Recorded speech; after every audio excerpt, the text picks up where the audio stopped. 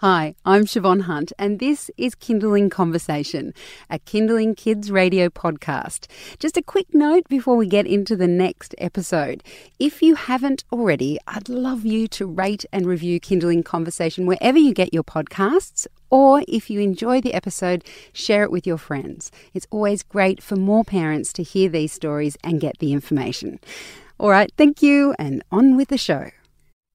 You're listening to Kindling Conversation with Siobhan Hunt, part of Kindling Kids Radio. If I asked you how you're going right now, would you answer busy? It's that time of year when we're all rushed off our feet getting ready for Christmas. It is a crazy time of the year, but if you think about it, aren't you always busy?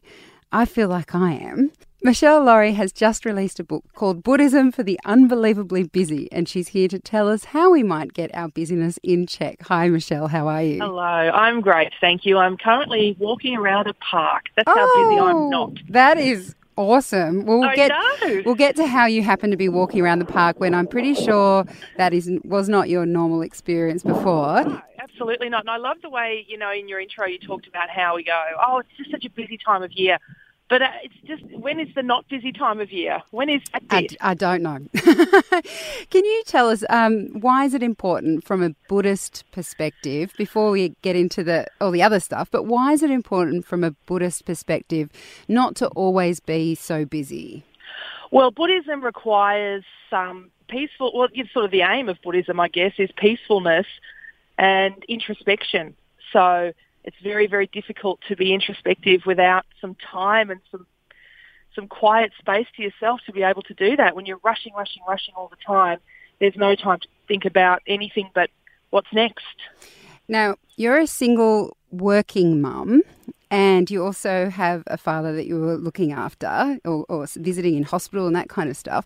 How many options do you actually have not to be unbelievably busy? Because those things sound like they're not things that you can just kind of say, I don't need to do that today. No, that's a good point. It's about sort of prioritising the things that have to be done and the things that don't really have to be done, and it's hard to figure those out sometimes. In my case, I had to let go of some financial goals so that I wasn't working as many hours.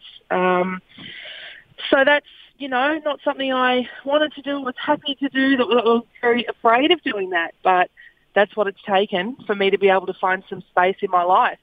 And so by space, of course, at one point you were doing morning radio, you'd appear on the project, you have your podcasts, your true crime podcast, the Nitty Gritty Committee podcast, all of these things going on. So was it hard to disengage, not just in terms of your financial goals, but also your creative ones? Yeah, definitely. But then also I realised that some of the work that I was doing wasn't fulfilling creatively at all, and I was doing it for financial reasons. So some things were really easy to let go of once I decided to live on less money.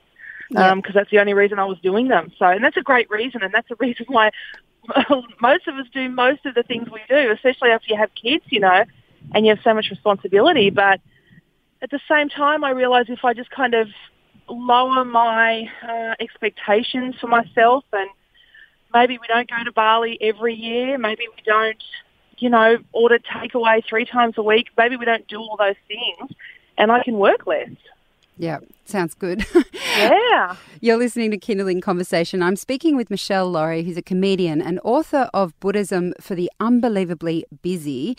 And we're just talking about how Michelle has found some space in her life by realising what her priorities were and sort of taking herself down a notch when it comes to her financial goals so that she could have some time. Michelle, I don't particularly like being busy, but sometimes it actually feels good. I feel really productive. What's wrong with that?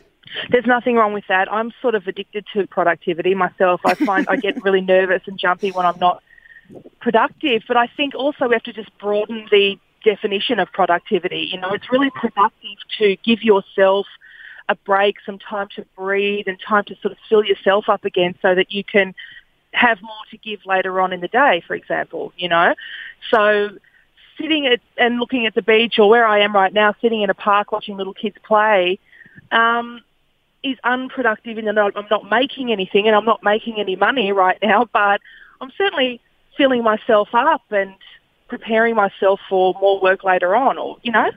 So productivity is, we've got a really narrow definition of it these days.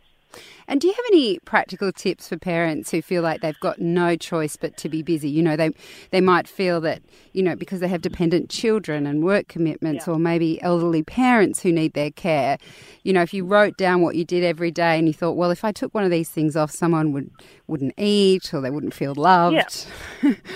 Yeah, absolutely. That's why I wrote the book, and the writing of the book was the process for me, and it took me months of thinking about it, of making lists, of checking in with myself constantly. And there are certainly things that were on the list initially that looked like just completely non-negotiables that I've actually managed to remove, or certainly, you know, sort of pull back a bit. It takes time and it takes introspection. It takes serious thought about it and meditation on it, and sort of switching off the phone, switching off the TV, switching off the distractions, and giving yourself time to think. We don't give ourselves a lot of time alone to think without distractions, and when you do, I feel like it's amazing what you'll see. And I can understand a lot of listeners thinking, well, good for her that she can not work as hard, but I have all these responsibilities. Well, you know what, so do I. I had to buy my ex-husband a house when we broke up. Do you know what I mean? Because I was the money earner in the family. So I've got mortgages, I've got elderly parents I have to care for, and all of those things that everyone else has got. But you'd be amazed what you can carve out of that if you really want to, and if you sit long enough and really think about what you need in life. And I must mention now that we've actually cut into Michelle's peaceful meditation park time. So if you can hear anything, it's this gentle breeze blowing across her phone as she sits in a beautiful park somewhere in Melbourne, watching children frolic. So, Michelle, you wrote this book at a time when you were quite busy yourself, and you've mentioned that it was like a process for you in terms of finding that space yourself. How is it for you now? You said it took months, but how is it for you now that you've sort of taken that step back? It's like at the moment I'm in this sort of deep excitement phase. I'm really excited and happy about making changes in my life. I'm starting to, you know, get a little worried about money, just because for 15 years I've worked in commercial radio. I've had a payday every month. It was good money. And so the sort of reality of my choices is really hitting home. Yes. But you know, I just have to stick with it. I know intellectually that I can cover my expenses. I have, you know, we're going okay. We're going okay. It's just that I got very used to spoiling myself on that extra money, and I got used to treating myself and thinking I always deserved treats because I worked so hard, but then I had to work harder to afford the treats, you know. So I'm in this process of just pulling back and knowing that I don't have to shop online when I'm bored. You know, I don't have to book holidays when I'm feeling overwhelmed with life and escape it. I don't have to do any of those things anymore. But they're so much fun. They are fun. I was going to say, it's tick, tick. The other thing you did write in your book about how as parents we can, or especially mums, we can feel like we're the only ones that can do it right, and therefore we take on the bulk of things. Yep. You talk to me how you managed to switch your thinking around that, because I know, for example, I'm like, if I don't buy the present for the weekend party, if I don't book the holiday for Christmas time, it's not going to happen, and blah, blah, blah, because I can't leave it to my partner. How did you, because I know you were saying in your book that you were quite involved in the child rearing and knowing what the kids needed and wanted, and didn't always trust your ex-husband to do it right? Well, isn't that the thing? It's trusting, and it's also what is right. You know, is my way necessarily the right way? I remember going away for a couple of days to work, and he sent me a photo of my son, and I realised he was still wearing the same T-shirt I'd put him in when I left 3 days earlier. He slept in it. He'd lived in it, right? And I thought to myself in that moment, I freaked out, and then I thought, oh, you know what, so what? He's alive, he's happy, he's well taken care of. There are different ways of doing it right, you know.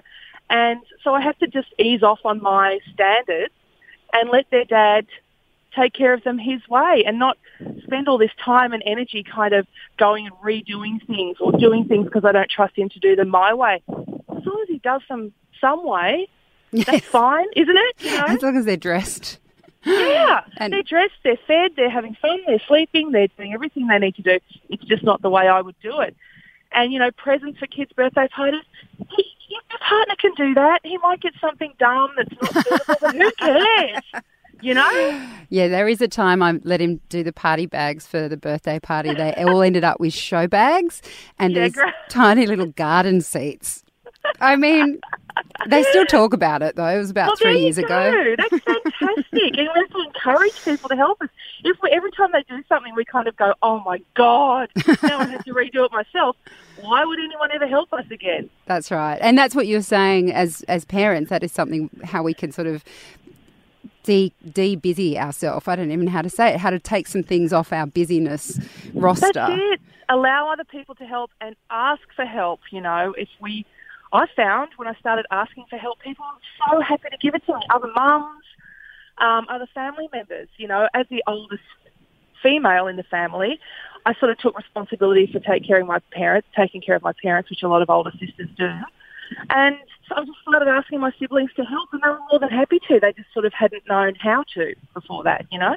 So it's asking for help. Well, Michelle, it is an awesome book. I know it's not just for parents, but there's a lot in it for us. So thank you so much for speaking with us today. Thank you. It's so funny, isn't it? Like, you think you're busy and you think you understand busyness until you have kids. And then you go, oh, wow, it's just next level. Total next level. Thank you so much, Michelle. That was Michelle Laurie talking to us from a very beautiful park somewhere in Melbourne. She's a comedian and author of Buddhism for the Unbelievably Busy. It's a very practical guide to how you can make your life less busy. Hi, we're the Beanies. Get your child off screens and into their imagination as we explore how bubbles are made. What's in a sneeze? Achoo! And what's with the weather today? Professor Know-It-All knows. Hello, Beanies. Hello! The Beanies, a podcast just for kids. Subscribe now on iTunes or listen anytime on the Kindling app.